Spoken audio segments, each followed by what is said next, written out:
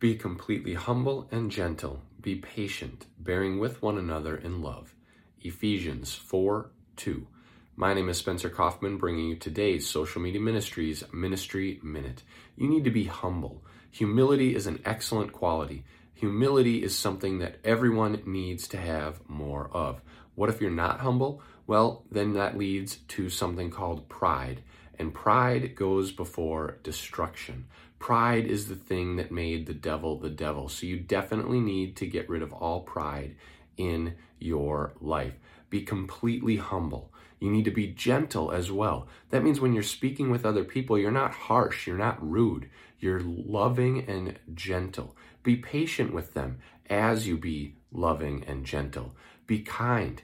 Make sure that everything you do out of gentleness and love, as Jesus would do.